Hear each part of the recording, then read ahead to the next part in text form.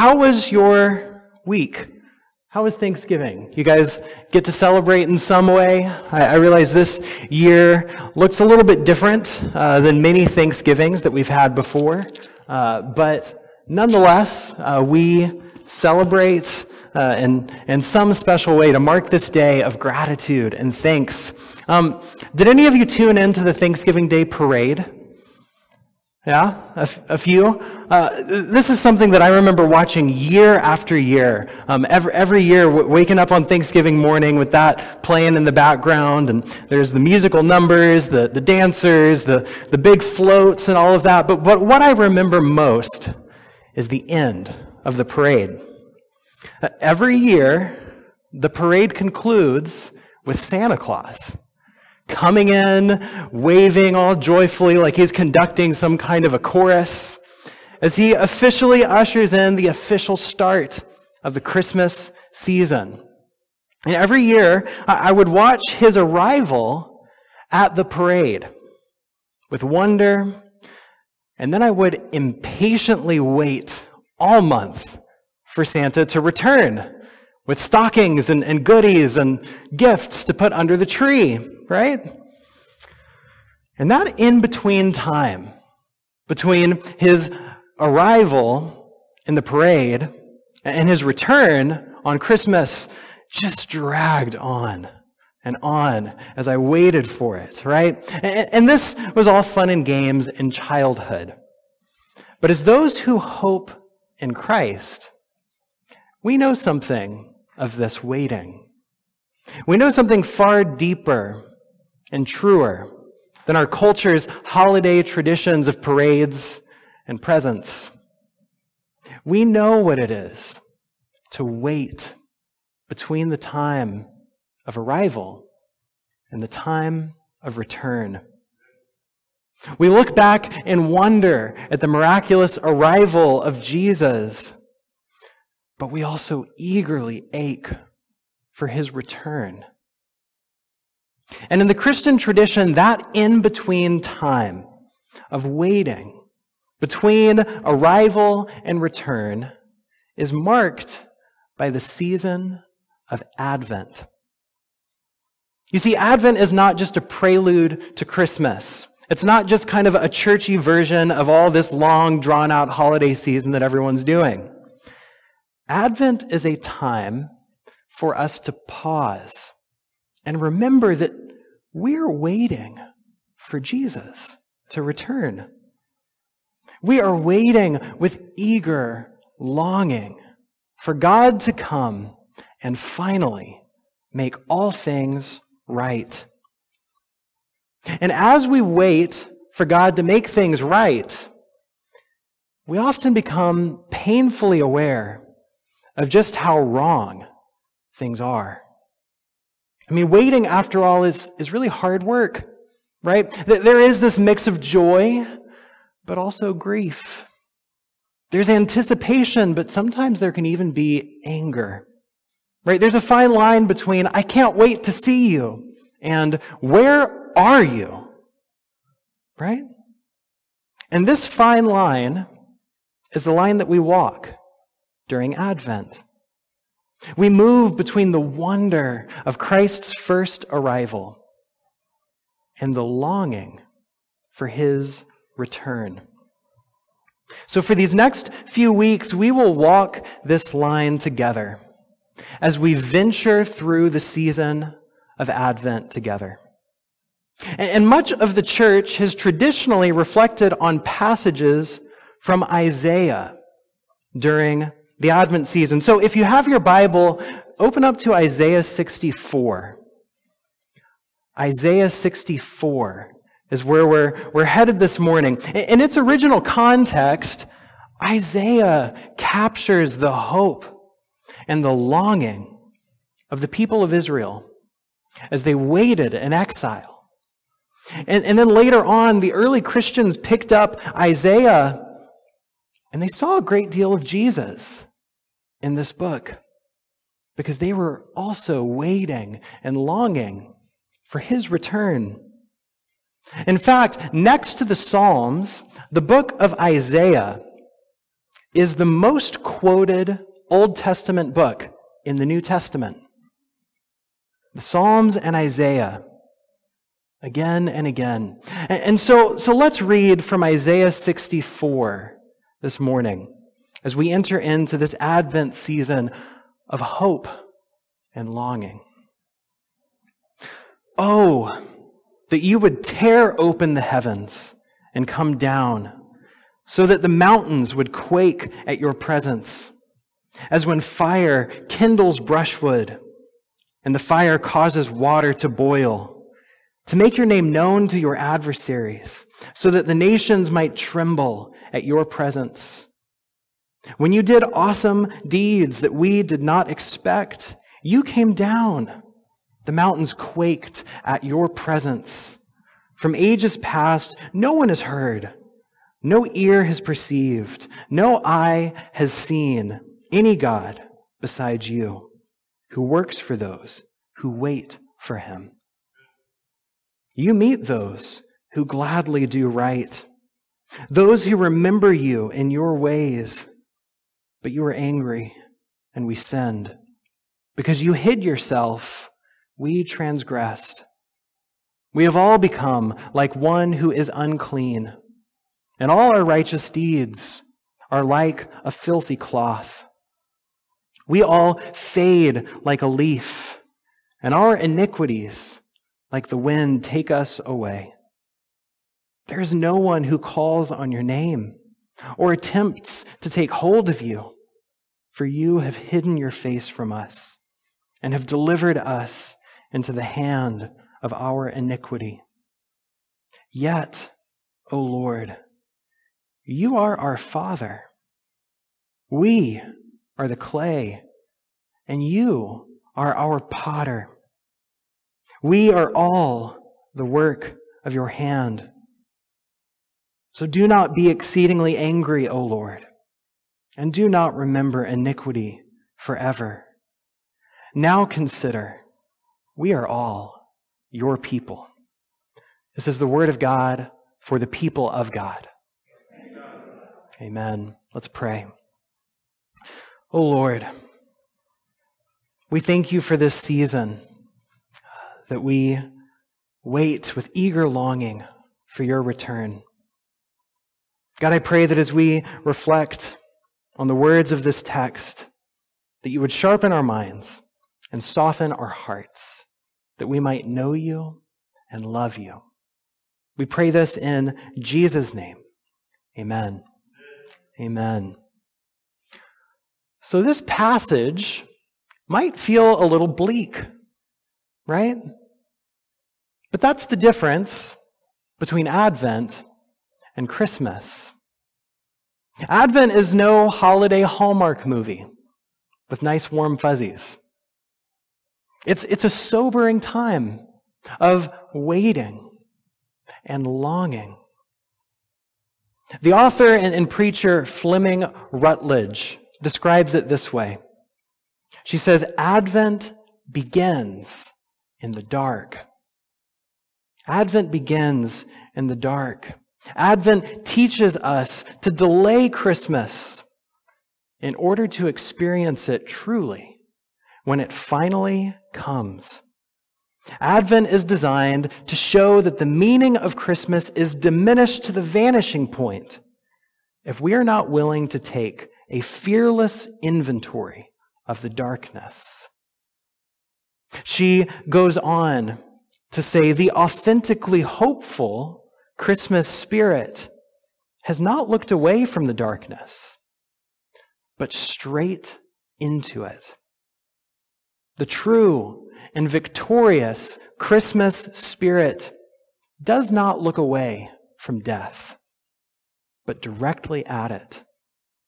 Otherwise, the message is cheap and false. And so this is what our passage does today. It takes an inventory of the darkness. Running through this passage are two sobering and challenging questions. One of them is the question, where is God? Where is God? And the other question is, what are we doing? What are we doing? Right? And so I want to consider these two questions as we reflect on this passage together today. So first, where is God? Where is God? Well, in its original context, this passage was a plea for God to act and rescue his people amidst their exile. And this becomes clear as we look at the verses immediately before and immediately after the passage that we read. Right? And in 63, verse 18, the people lament. They say, our adversaries have trampled down your sanctuary. And then after our passage in 64, verse 10, they say, your holy cities have become a wilderness. Zion has become a wilderness, Jerusalem a desolation. Our holy and beautiful house, the temple, where our ancestors praised you, has been burned by fire, and all our pleasant places have become ruins. You see, in the days of exile, Jerusalem had been invaded. The temple had been destroyed, and the people were dispersed from one another. The place that was once filled with wonder and worship now lay desolate and empty. With the temple destroyed and their worship diminished, the people ask the question, where is God? Where is God? And I wonder if this year we don't feel all that different. I mean, for 6 months this year, we didn't gather together. And even now that some of us are gathering, many of us remain dispersed. In the face of so much sickness and death across the world, we might just wonder ourselves, where is God? Where is God in all of this? And so it's from this place of disorientation and desolation that the people cry out in verse 1, oh, that you would tear open the heavens and come down. Can you hear the longing in these words? This deep desire in these words. This is the essential prayer of Advent. Oh, that you would tear open the heavens and come down. Oh, that this would not be all that there is. Oh, that you would break into this world and set all these wrong things right. This is the prayer of Advent. And so from this, the passage moves to this powerful imagery. It goes on to say, so that the mountains would quake at your presence, as when fire kindles brushwood, and the fire causes water to boil. And so this prayer is that God would come and transform the world, that he would burn away all the mess, and that he would purify this poisoned water. And then there's this image of quaking mountains. And for the people of Israel, this image calls to mind the memory of Mount Sinai. Mount Sinai, this is the place where they stopped after God delivered them from Egypt. And if you remember, Moses goes up the mountain to meet with God, receive the 10 Commandments and the law, make covenant with God and the people. And this event is described in Exodus 24, and again, the text emphasizes that there is a great cloud covering the mountain. And so the rest of Israel, down at the foot of the mountain, couldn't see anything that was going on up there. They had no idea. And so as they waited at the bottom, God was hidden from them. And they didn't know where God was. And this is precisely what our passage in Isaiah says. At the end of verse 5 and then again in verse 7, it says that God has hidden himself, that God's face is hidden from his people. And I wonder, have any of you felt this way before? You know, you go to church, you try to pray, but you just feel like God isn't there. God is absent. God is hidden. Some of you may know that feeling very well. You know that divine ache, that longing. But then there may be others who you feel like talking about God's absence is, anathema. This is why would you say that? That's basically atheism. And so you're very quick to jump in, but, God has revealed himself in Jesus. God does reveal himself through community. Let me tell you all that God's doing in my life. God has given us Scripture, right? And all of that is true. All of that is absolutely true. But I want to warn us to not try to be more holy than Holy Scripture. Because here, in the Bible, on these very pages, we are reading about a people who feel God's absence. A people who feel like God is hidden from them. I mean, even Jesus felt this, didn't he? As he hung on the cross, even Jesus cried out, my God, why have you forsaken me?" I mean, surely we are not more holy than he is. Surely we are not more in tune with God's presence than Jesus.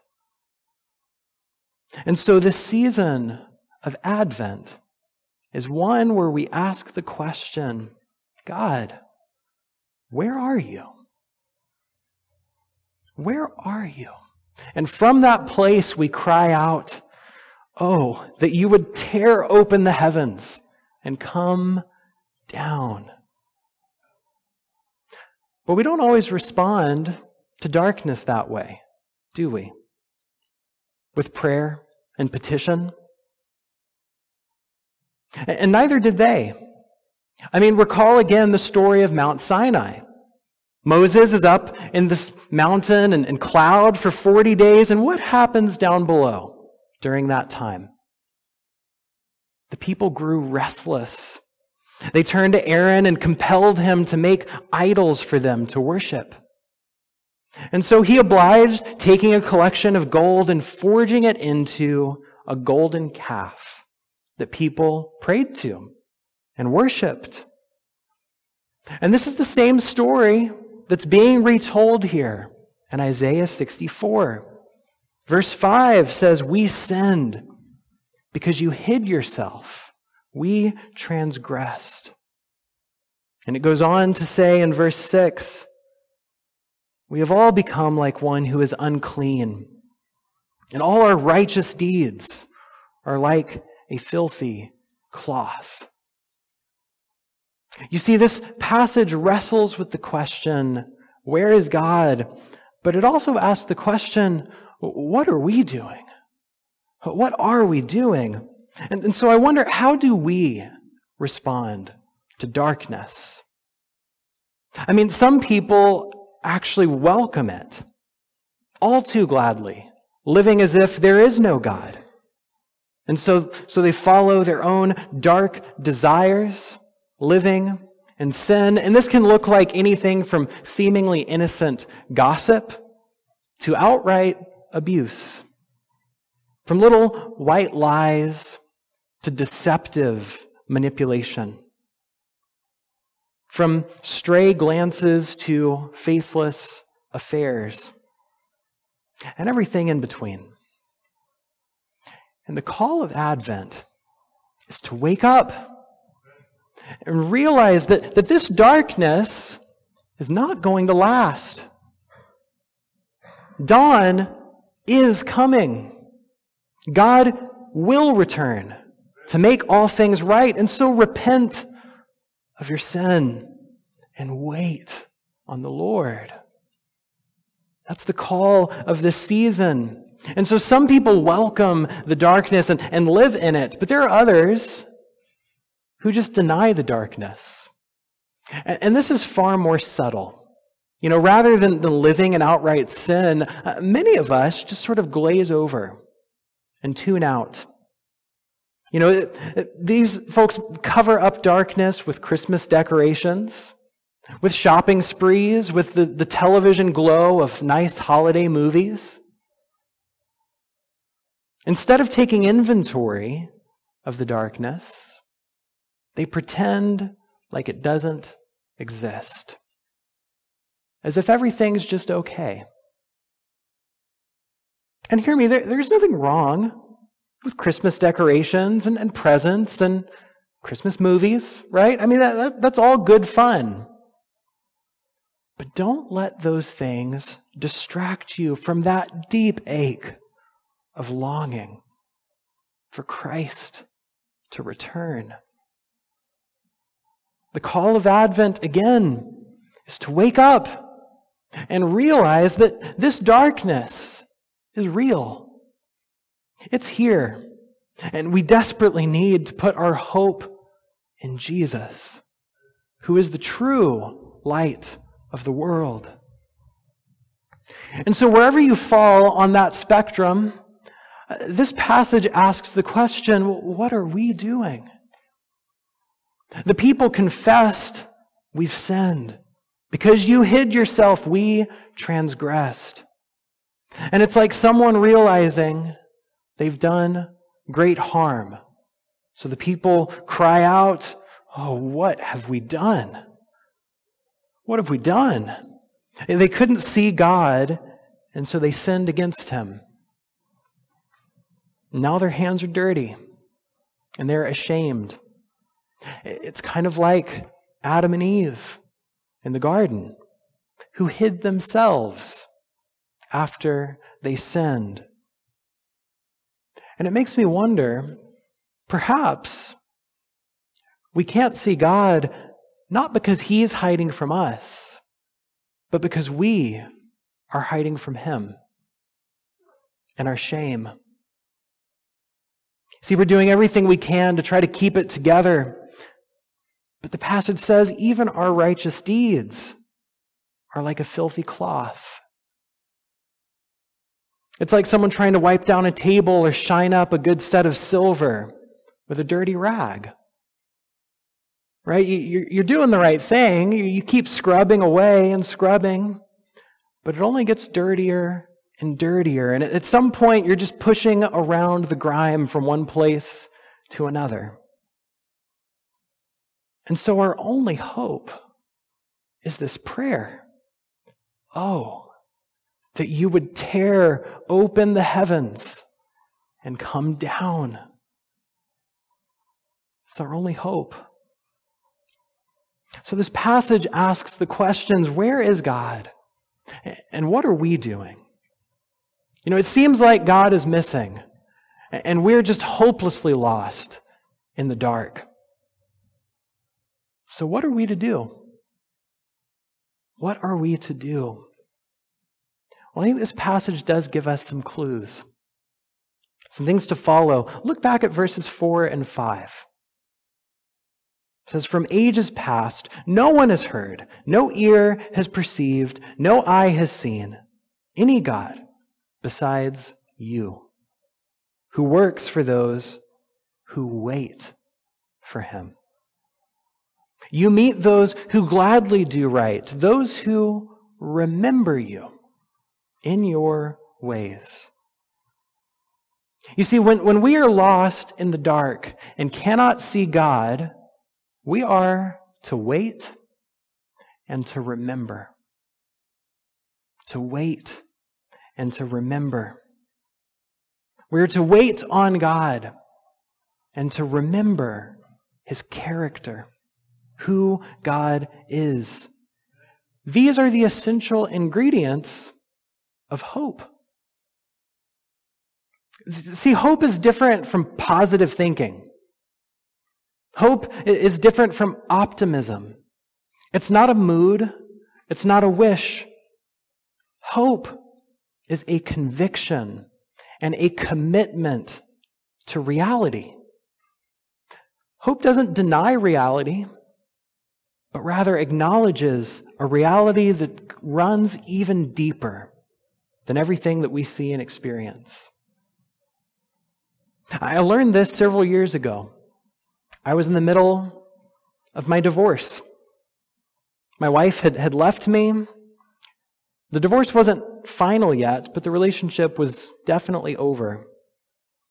And so on the one hand, I could sort of aim for some kind of optimism that sort of pushes away grief and wishes for the best. Who knows what'll happen? On the other hand, I could have just given in to cynicism and shame, sort of assume that I was messed up, nothing is ever going to get any better. I was really tempted to give in to that. But the season of Advent had just started.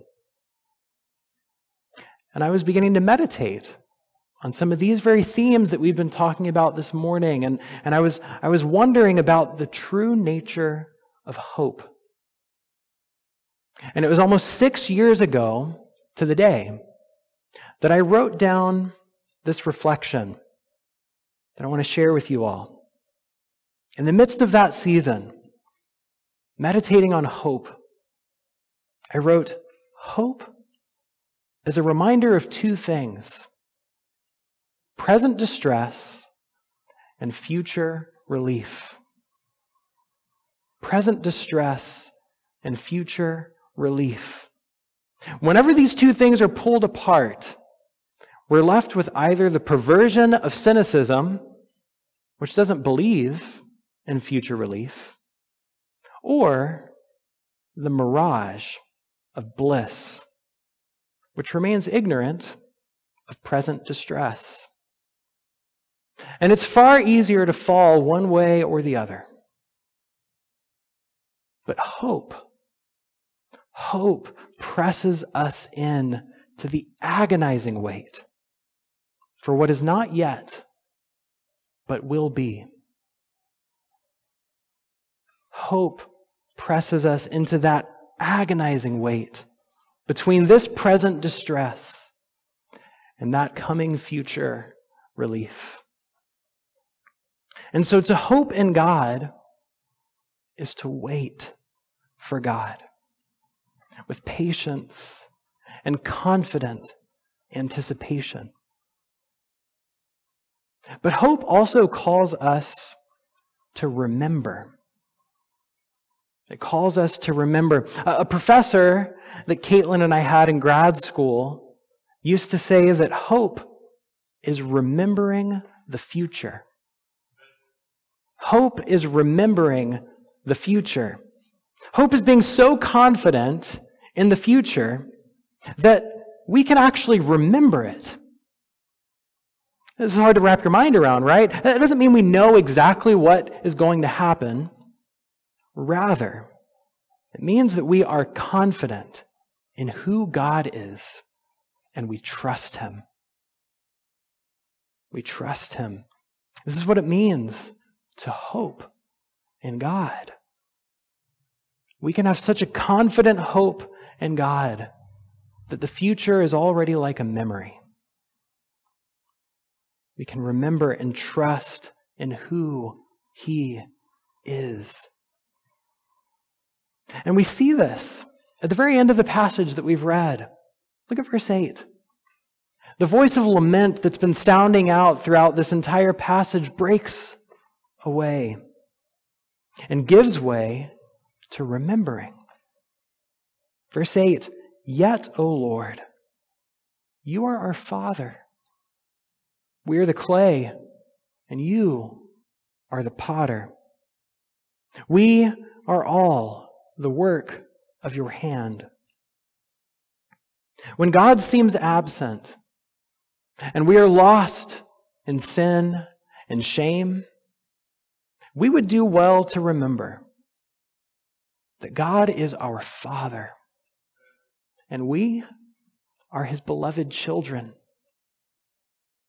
He is a potter, and we are the work of his hands. You see, sin doesn't get the last word. Shame does not dictate our identity. We belong to God. We are his children. The world is broken, yes, but God is molding it like clay into a beautiful and new creation. Advent begins in the dark, but the light is coming. That's what we hope for. This is who we hope in. Jesus, the light of the world. Until then, we wait, we remember, and we pray, O Lord, that you would tear open the heavens and come down. Amen.